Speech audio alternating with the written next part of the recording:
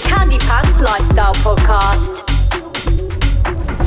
Interviewing the world's industry leaders on their journey. Where do we go from here? Hello, and welcome along to the Candy Pants Lifestyle Podcast. I'm Nick, and this week we speak to the man behind some of the biggest sporting events on the planet. Frank Smith is the CEO of Matchroom Boxing, and Matchroom put on events just like us at Candy Pants. The only small difference is some of the events they hold are at places like Madison Square Garden in New York City. They have a few million people watching on the telly, and some of the people there are trying to knock each other's heads off. But apart from that, yeah, it's really similar. Frank tells us how he went from selling raffle tickets to putting on a show for 90,000 people at a packed-out Wembley Stadium at the age of just 21, what it's like working alongside some of sport's biggest characters in Anthony Joshua and Eddie Hearn, and the small matter of how you build an arena from the sand up in the desert of Saudi Arabia just in time to hold one of the most anticipated world heavyweight boxing matches of all time. This is the fascinating journey of Frank Smith. So, Frank, thank you very much for coming on the podcast. No worries. Any chance I get to be involved in something with Candy Pants, I'm not allowed too many nights out anymore, so it's ideal for me. Go on then, I'll change my first question. So what's your first Candy Pants, or what is your Candy Pants memory? First I was in, I think it was in Leeds at Oracle with Ray, and I've got so many memories from there, but I was very drunk at every moment of them, so I can't really recall. They blur into one. Yes, exactly. So I remember we had some great nights out there. We used to do a lot of shows in Leeds. We had some great nights with everyone there, and it was a great place to go. And you've just gone from strength to strength from there. You seem to be taking over the world. Well, trying, but not as much as you, I don't think. That's what the challenge is. I keep texting Ray up saying, like, every time you go somewhere, we just copy you, basically. Well, we're following you. We got to Vegas way after you. So, out of interest, if you meet someone and they don't know you, they don't know boxing, they don't know Matchroom, how do you explain what you do? I tend not to, because then you get a lot of people who ask you for tickets later down the line. If someone doesn't know what job I do, I tend to pretend I don't really work in it. I use the line that I work in KFC to a lot of people, because people aren't as interested in that. It's funny though, because especially people who aren't in that industry. I've got an auntie who's a lot older, and she's obviously heard you. Like, Nick does this Candy Pants, which I mean to her is like a novel concept.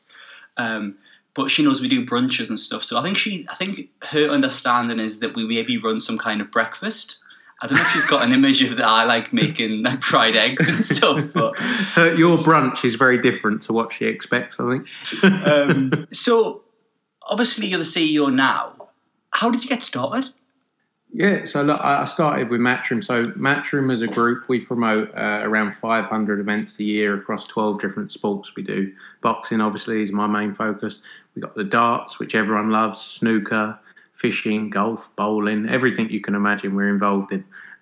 So I started when I met Eddie when I was about 14 years old, and basically pestered him for some work experience. And he in the end, he gave in. It was like I'd put advertising boards out on golf courses. I would make tea 100 times a day. I would literally have the most boring jobs you could ever imagine. And that went on for quite a while. And then sort of worked my way through all the different sports and fell into boxing, really, which has got me where I am today. How did you start pestering him? Like you say you pestered him, but did you know him before? No, I met him at my dad threw a party for his company, and I was selling raffle tickets for a charity.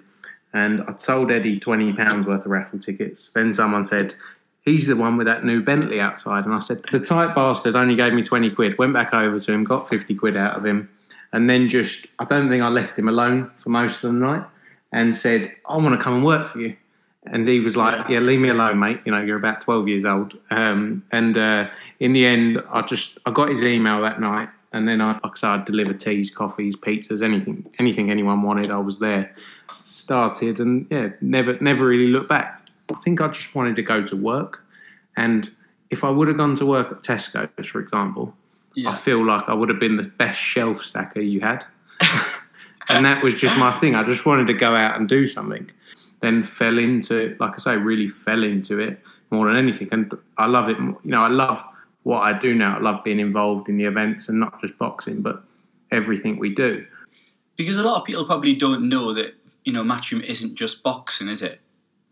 No. So Matchroom owns the Professional Darts Corporation, or is a majority owner in that, so runs that. Same with World Snooker. All different audiences. Snooker's got an older demographic, obviously, but huge numbers, and there's been a huge sport in the UK. Then you've got the other things we do, like pool, fishing, bowling. We do gymnastics, basketball, netball, and we're just always looking into new things that interest us. And there's probably plenty more things to come along over the next few years as well. I still want to ask you about the darts and how that's kind of blown up. But there's a good story, isn't there, about you at a train station when you've just started at Matchroom? Yeah, this was... it was before I actually started. It was when I was going for my interview. So I was at Chelmsford train station. My mum had dropped me off and I was going for an interview with Eddie. I was going for the one interview that I've been pestering him for. And I got there and I went to buy a ticket and I put my hand in my pocket and my wallet wasn't there. And I remember I was standing there thinking, oh, you fucked this up. Like, I nearly started crying. Yeah. And I was going up to a few people and, I was all dressed up, ready for this interview, but still 16 years old. And I was like, excuse me, can I borrow £12, please? And this guy, they're looking at me like, no.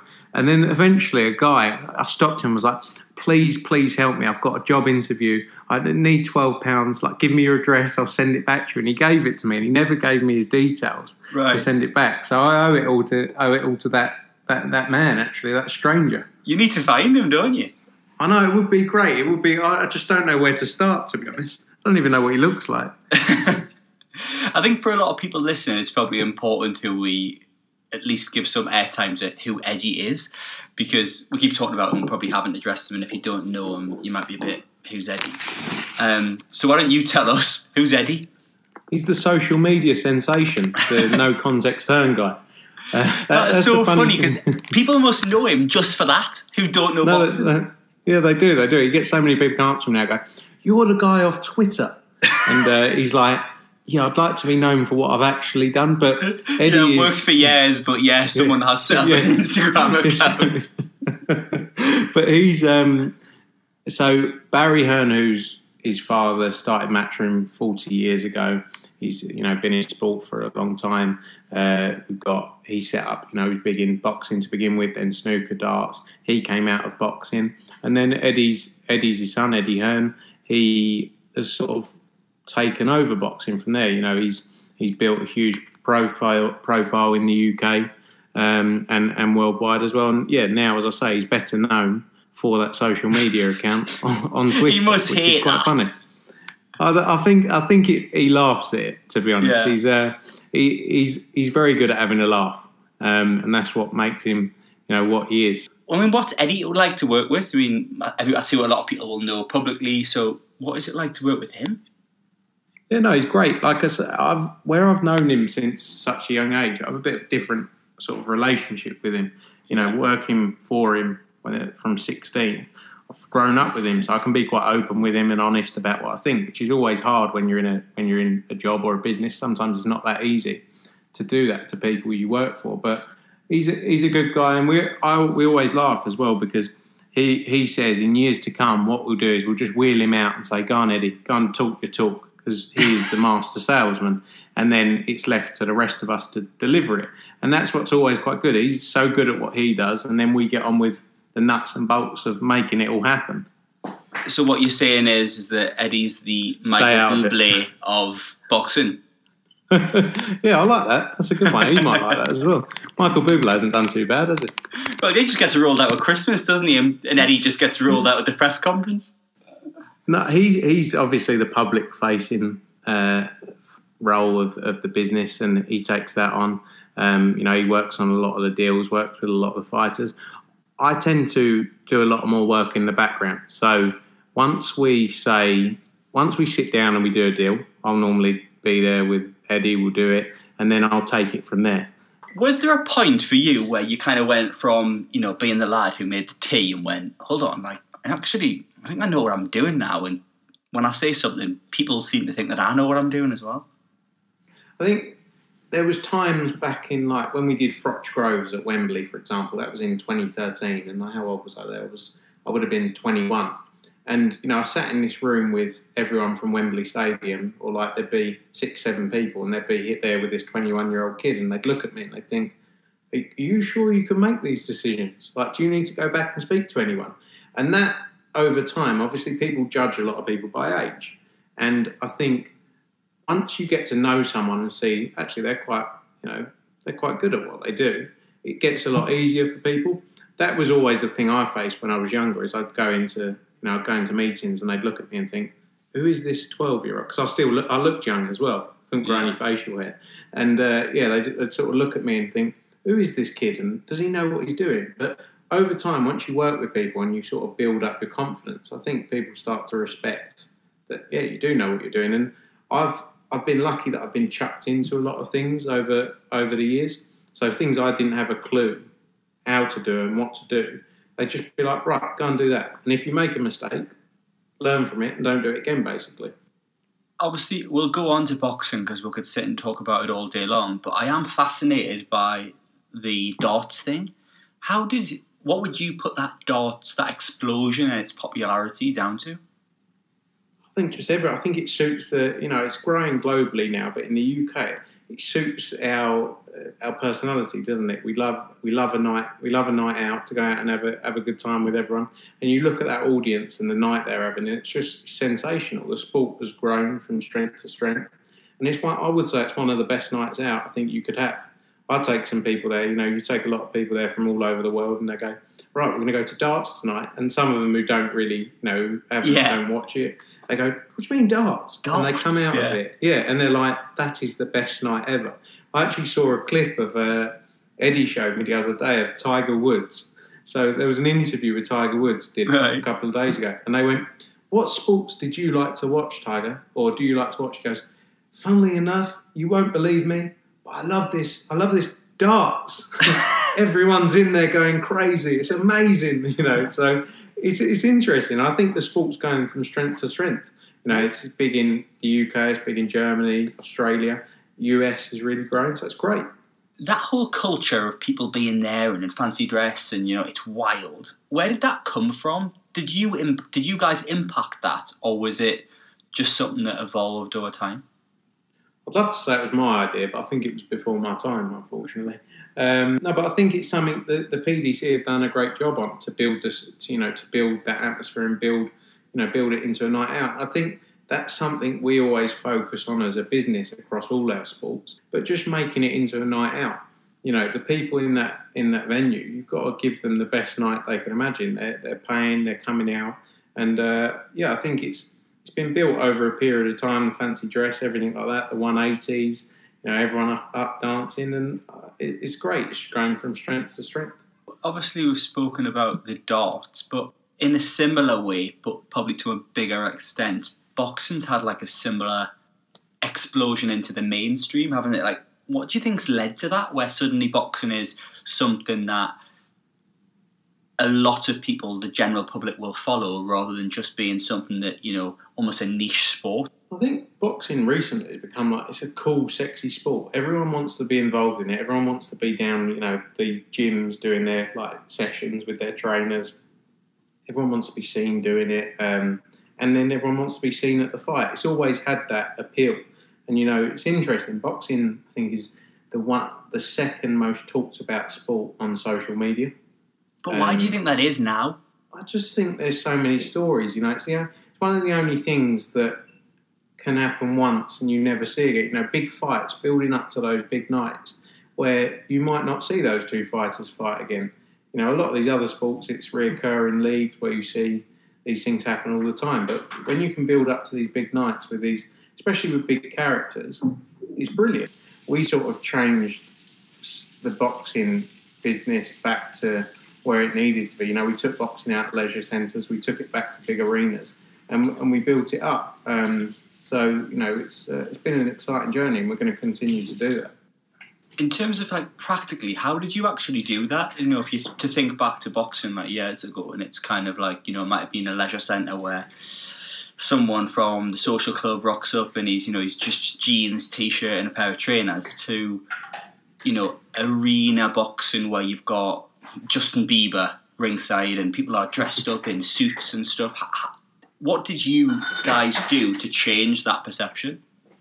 I think we made it into a night out. I think, like I say, the focus has always been for us that you got, in the past, a lot of sports has been focused just around live TV, so just delivering for the live TV audience. And I think we've tried to change that and make it a night out, have the music popping, have it going off, have, you know, promos on the screen selling the stories of fighters, you know, and just bringing the people into it, because there's nothing worse than walking into a venue and it's empty, there's no music, and it's just boring.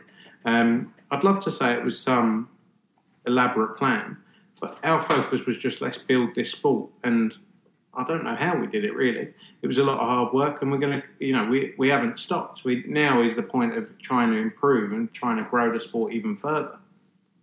How much of the kind of growth do you think is down to, you know, like someone like Anthony Joshua?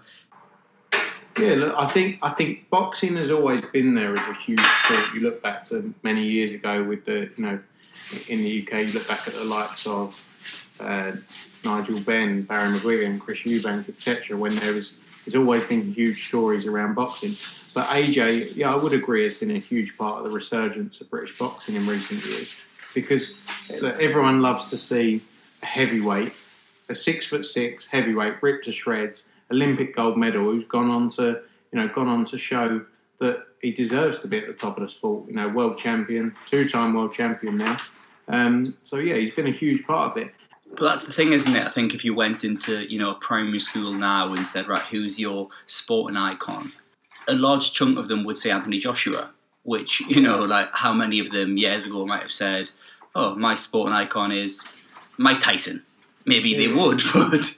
But I think he's a role model because of the way he acts, and, you know, people can relate to him, and everyone loves him. Like young boys, young girls, mums, grandmas, dads. Everyone loves him. He appeals to everyone, and I think that's been a reason why he's as big as he is.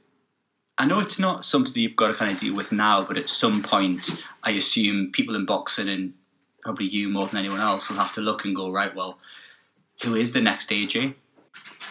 Yeah, look, we're always looking at who the next star, you know, who our next star of tomorrow is. We've got 110 fighters signed to the stable. You know, you have to get very lucky along the way as well to get it all right. And AJ's been the perfect story. So it's difficult to compare, you know, each fighter to the other, because they don't come around that often, you know, superstars of the sport. But, you know, there's a lot of fighters we're working with now that we see as can be huge stars tomorrow. You've got the likes of, I think a good one is Devin Haney, who's 21 years old, already a world champion.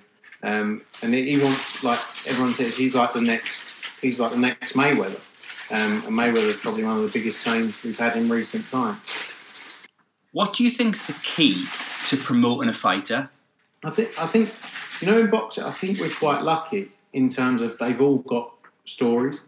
You know, and a lot of boxers traditionally have come from hard upbringings, hard times, you know, and they've got an easy story to tell.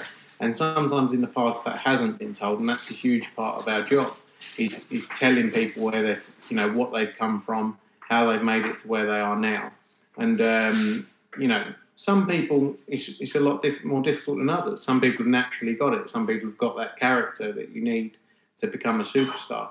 So I think it's just, like I say, about telling that story to people out there and spreading it as far as you can.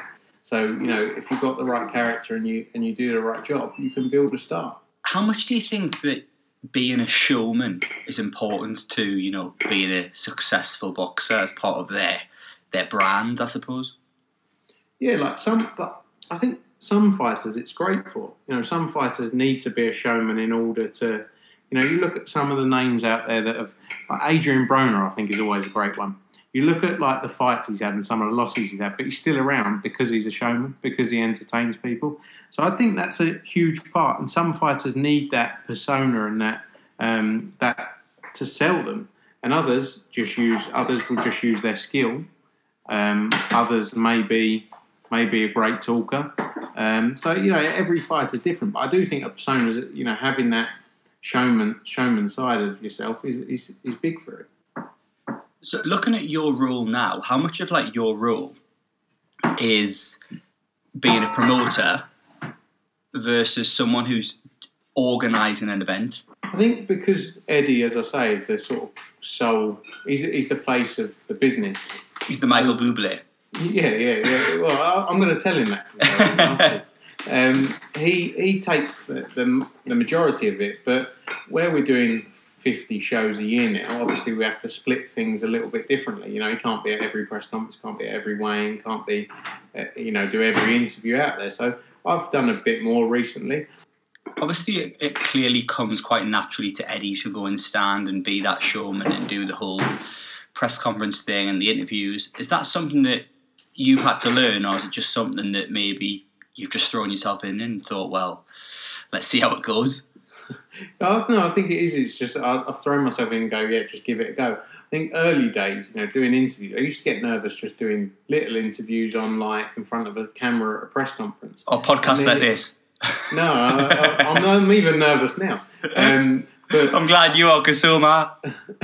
But I think with press conferences and things like that, as you say, Eddie's had 10, 12 years of and he's been brought up in that sort of Barry has always been a showman and has always done this kind of thing. So I think for me, it's one of those things you only learn as you do it. So every press conference I go and do now, I still get nervous. I sit up there and I think beforehand, I'm going to say all these things, and I get up there and I forget all of it and I completely go to pot, and I'm like, everyone always winds me up. Eddie will ring me after a press conference and go, "You're right up there shaking. What's wrong with you? You're a bit all over the place." But I always get compared to him, and I would because I suppose I've worked with him, I'm around him all the time. He's the natural person to compare me to. But it's only a learning process. Over time, you get much more comfortable doing it. It's hard, that, isn't it? Because it's a blessing in the sense you can learn from someone like him who's obviously a bit of a natural at doing it, but also a curse in the sense that you're always inevitably going to get compared to him. Yeah, no, exactly. And I think also because it's something you only improve on over time, you have to have and with the way social media is now, nothing ever goes away. So if I do a bad interview or a bad press conference where I'm shaking and nervous, it's going to be there forever. And I think that's always in the back of your mind, you can't fuck this up, mate. Get this right, because there's about 10 cameras in here and everyone's going to be able to see this for the rest of your life. Over time, I'm sure that goes away. Or I'm sure the pressures that you get go away because you start to realise, actually, just run with it and you'll get it. For anyone who obviously doesn't know the scale of these shows you guys are putting on now, obviously you're talking about places like Wembley, the O2, the Millennium Stadium in Wales, Madison Square Garden. What do you think is the main thing you've learned from doing those huge events at places like that? The key is with running these events, I find, is there's nothing that gives you better knowledge for doing what we're doing than just repeatedly being in there and thrown into situations, because you've got a split second to deal with things, and that's been a huge learning process, is to learn how to deal with all different things that come up during a night and make decisions. And I think we've built up from back in the day 1,400 people at York Hall all the way up to, as you say, 90,000 people at Wembley, 20,000 people at the Staples Centre in LA, 20,000 people at MSG. So, I've had a lot of time to learn, and that's probably the best thing. I always find school and sort of courses don't give you the knowledge that you get from actually being on the ground. Looking back at those events you've done, the huge ones, there must be one occasion or one story you look at and go, I was really, my back was against the wall there. I was panicking. I'll be honest, there's been quite a few, and there's a few I'd love to say, but I don't think I can say until I retire. Right. I think... Give us your worst one. What's my worst one? Yeah. Oh, many outdoor shows that have been close to being cancelled for either wind, thunder, lightning, and some of the biggest shows you could ever imagine. Yeah. For things like that, where you've built up all this over all this time, and it could all be over in a couple of minutes. Many scares at events that you have to work through.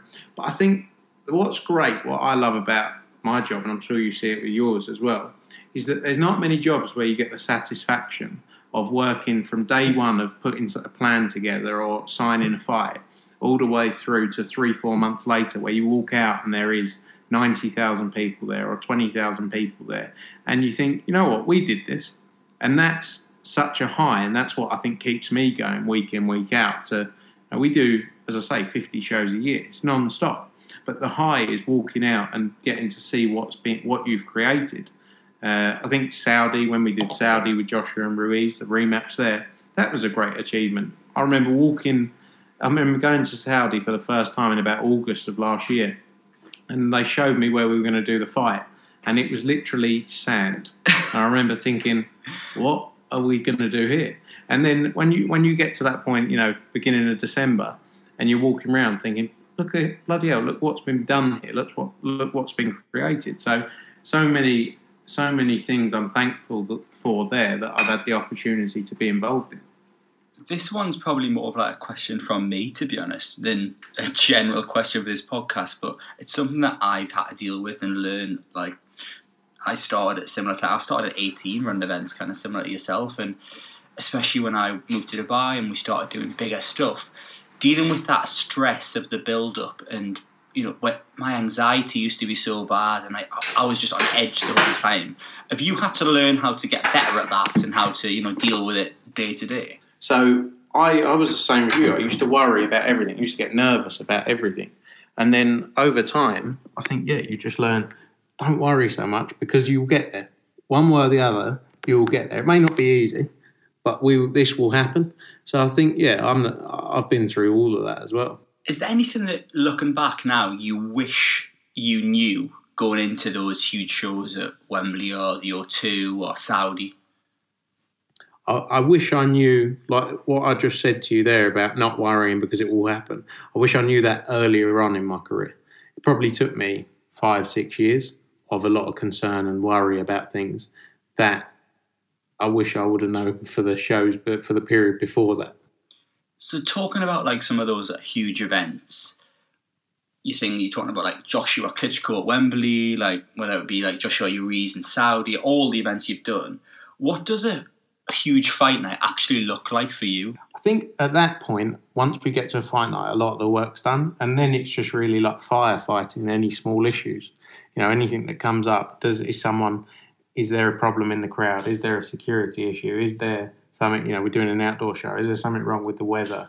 All these things that you don't really think about. But the night for me goes like with a click of a finger, and you've worked for months and months and months for this 6-7 to build up to this 6-7 hour period, and it's over basically. And we dealt with so many problems over the years that it just all becomes. There's never any surprises, I don't think, anymore. It's just take it in your stride. Right, what's wrong now? And that's just the thing of working in events, and I'm sure you have it.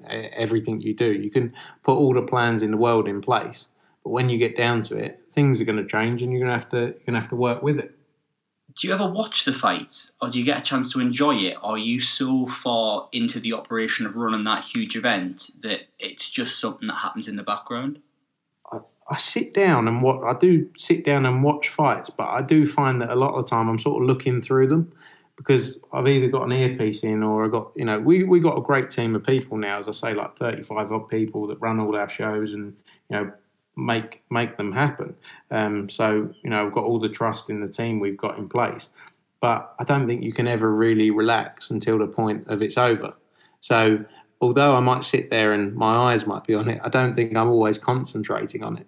The lights are on, but no one's home. That's like me at events. People go to me, you can be so rude at events, because sort of it's quite like yes, no, clear cut answers. And that's, I'm sure, again, same with you. Because you want it to be like a conveyor belt of problems, just like deal with it, move it on, bang, done. Yeah, exactly. I haven't got time to have a chat about rubbish. One thing I wanted to ask you was, obviously, it's probably one of the places where boxing, in some elements, especially what you do, is very similar to, in a sense, what we do, in the fact that, you know, you're dealing with all different kinds of people, especially in boxing. I think it's fair to say that you are dealing with some kind of, in the past it's been a bit of a murky world or whatever, and you're dealing with some quite serious people. Have you ever been a bit intimidated where you've gone, oh, I know who this is and I don't know how to handle this? Do you know what? I don't really. I think because I'm not like a overly angry person, so I'm quite calm with situations. I'm quite good at dealing with situations. I don't really let anything affect me. I think a lot of people sometimes in business let their personal feelings get in the middle of things, and you know, I think I've always had quite a good relationship with a lot of people, so it makes it a bit easier. But you know, we've had tough moments at shows where there's trouble between two groups of people, and you just have to deal with it. But I think again, it's just part of that. You can't learn that from a textbook. You only learn it from being involved in it and seeing it and working out how to work around it. One thing that I am intrigued at, because again, it's a little bit similar to elements that we do, is that obviously you get the whole thing of wherever you are in the world and whatever level it is at, is that somebody wants to be in VIP who maybe doesn't need to be there, or whatever the story is. But you're dealing with that on a different level, where you've got like A-list people wanting to be ringside, influential people wanting to sit ringside, and I assume serious people who, for whatever reason, need to be there. How do you deal with that? How do you keep people happy? Everyone wants to be in that front row seat, bang in the middle, to be honest. But I've got one story I've got about that. Is I once gave someone some tickets, and I walked into the box office, and the guy I gave the ticket was like a friend of a friend had asked for some tickets, and he didn't know who I was, and I'd walked in behind a couple of people who worked for us who were there, and they said, tickets in this name, whatever the name was. They've given them the tickets, and the guy's opened the envelope. He's gone, these aren't ringside. And I knew, I knew the name and I knew I'd sorted them out. So I went, just pass them back through, mate. And he put them back through, and I ripped them up. And I said, there's a box office over there. Go and buy them. because I don't think you can't do enough for people, can you? You can't ever please people enough. And it's always difficult. There's always a lot of squabbles between people who don't want to be in the upper tier, want to be in the front row. But they've got to bear in mind that you've got to sell tickets as well to make it worthwhile. And also, I feel you can help people a million times, and the one time you say no, they're like, "Oh, yeah. Why are you not doing that?" It's like, well, I can't. I'm really sorry, can't do it on this one. Oh, right. And then and it's on you now. Suddenly, you're the bad guy. Yeah, exactly. And you've gone from good to evil within you've changed. Seconds. Yeah, exactly. Yeah, you are. It's all gone to your head. How was the experience? Obviously, you've gone to America and you've taken Anthony Joshua there. How was the experience of doing events in America different to obviously doing things here? Yeah, so we promote 16 events a year in America. We've got an office at One World Trade in New York, a big team out there that I oversee. And yeah, it's I think the big change in the US is that every state is like a new country. Yeah. The way you do things in every state is completely different. The way you sell a show, the way you market it, and everything. Every state has its different challenges. Whereas in the UK, you can say, I know what the people of Manchester like. I know what the people of Liverpool. I'm not from there, but it's quite easy, isn't it, to know the surrounding areas. And it's also tough because there's so much competition over there. They've got so much sport, so many events going on. So you've got to fight for the limelight. And that's been the tougher side. Obviously, you can't really ask about America without asking about, the Joshua Ruiz fight in New York. And listen, I am no expert in boxing in any way, shape or form. I'm not even one of those guys who on the night of a big fight suddenly happens to become an expert. Like everybody knows that person who is watching one and suddenly you'd think they were former heavyweight champion of the world. Like I couldn't probably fight my way out of a paper bag, so I say nothing. But I obviously looked at that and it was like, hold on, this is like David versus Goliath. Who's this giant versus this lad, poor lad, doesn't look like he's seen the inside of a gym for years. But obviously quickly things changed. Somebody perhaps hadn't read the script, and we all know what happened from there. What was that night in New York like for you? Yeah, it was a mad night because, like you say, you just don't expect it. And he really ripped up the whole script. There was so much AJ had ahead of him at the time. But in a funny way, it's quite crazy because a couple of days, you have those days after where you're thinking, oh my God, I can't believe he's lost. But then it's become the biggest story in the sport. And it's then been part of this comeback story, which then has made him even bigger than he was. So New York was a crazy experience. It was a great night just being there. The atmosphere, it felt like one of those old school nights. Probably we had 10, 12,000 Brits over there that had travelled. The weigh-in the day before was just amazing, and it was a big night. It was a big night for us. It was a big night for AJ, and it didn't go his way, but it's all part of the story that to tell, and it built the biggest fight that we saw in 2020.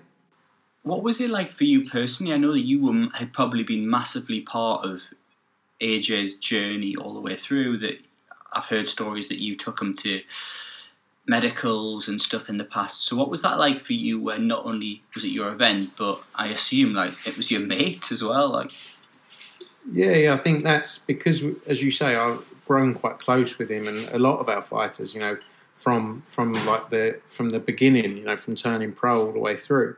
So yeah, to see them lose, you never want to see any of them lose. I think the only thing I can say from our standpoint is that where we are putting on a show literally every week, unfortunately, you start to realise that the fighters aren't, they're not unbeatable.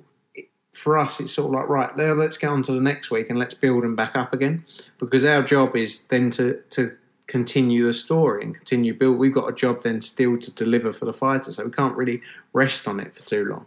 Following on from that there was the rematch, and that happened in Saudi. There was a lot of talk about a fight being in the Middle East and you going there rather than somewhere else. How did the whole Saudi thing come about?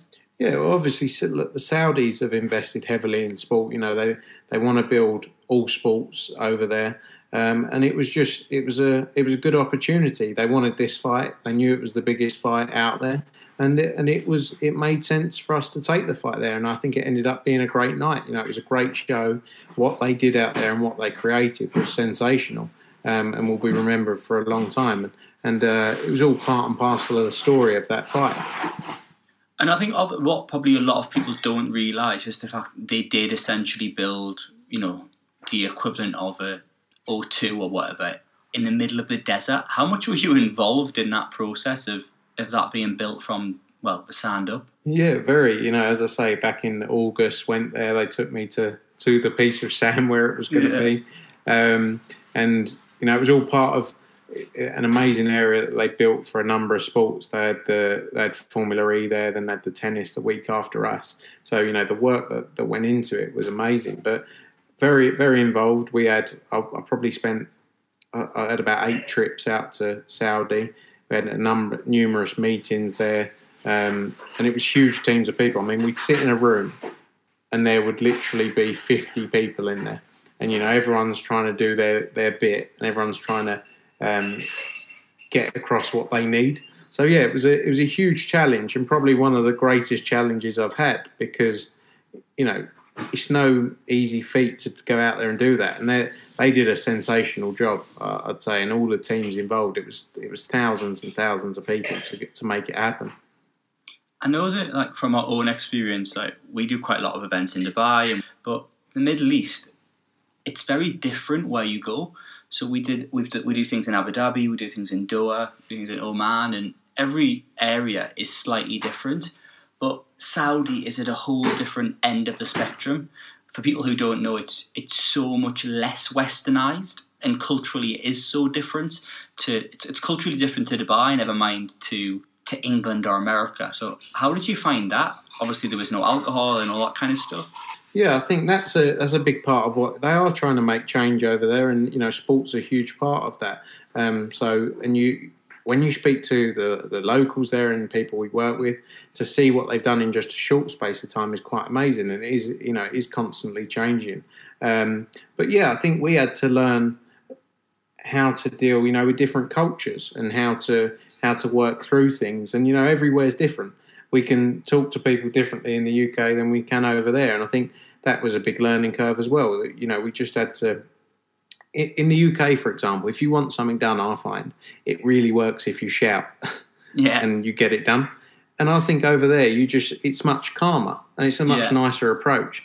And you just got to work together to get it done. And I quite like it. It's almost the opposite. I can't speak from Saudi, but I know in the Middle East, especially with Emiratis or locals in Dubai, there's very much the more they like you, the more it'll happen. Yeah, and I quite like that, I always find that the more you do for people or the more you try and help people and don't stand in their way, the more they will help you.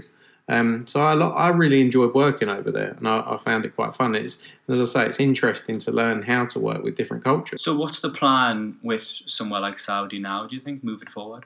Yeah, as I say, look, they're heavily investing in sports at all levels. They want to bring, I think they've got something like, there's a stat around 70% of the population of Saudi are under 27, I believe, something like that, which is quite insane. And they want to give people opportunities to take up sport and build all sports from all levels. So I think there's definitely many more shows that will go there in the future, and it's a great place to work, and it's I'm looking forward to it. So what's the goal for you personally now? I mean, a lot of people from the outside might look at it and go, well, you're CEO of arguably the biggest boxing company around. Where else can you go? I don't know. I think I'll hopefully retire by 30. That would be ideal. No, I think maybe you can be a Begum Buble one day. Yeah, I hope so. I'm not as interested. Apparently, everyone says I'm a bit boring, but I think for me, I just want to keep building and keep growing and keep doing this. If there's other sports we get into, or we look into music possibly, then that would be interesting as well. But I love working, so I love just having a focus. And maybe that will carry me through till about 40 years old, and then I'll retire in Dubai with you. I'm quite boring as well. You don't want to retire with me. I'll just be at Candy Pants every weekend. You can go and do my job if you want it. Yeah, perfect. We'll do a swap. A final question, and we try to ask this to everyone really and get different answers. But if you could make a phone call to kind of yourself in the past and ring the lad who's just got that train for the interview with Eddie, what advice would you give him now, based on what you know? Worry less. I was always quite a worrier about everything, and I think just things always get. And this is not just work; this is personal life as well. Everyone's got things going on in their life, and you just got to be a good person, worry a bit less, and work hard. That's all I'd say to myself.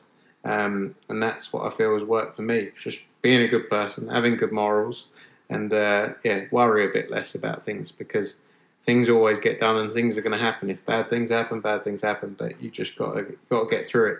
Well, it seems to have worked for you. You seem to have done pretty well for someone who, started selling raffle tickets. So honestly, Frank, thank you so much. I know how busy you'll be, so we really do appreciate you coming on. No problem at all, and good to talk, and good luck once everything's back to normal. So yeah, I've got absolutely no idea how I'll explain calling him the Michael Bublé of boxing if I ever run into Eddie Hearn. But what an incredible story so far it's been for Frank Smith, and something tells us there's a lot more to come soon too. As always, a little reminder to please click subscribe to the podcast. It's a huge help to us, and thank you all very much for listening. We'll see you all very soon.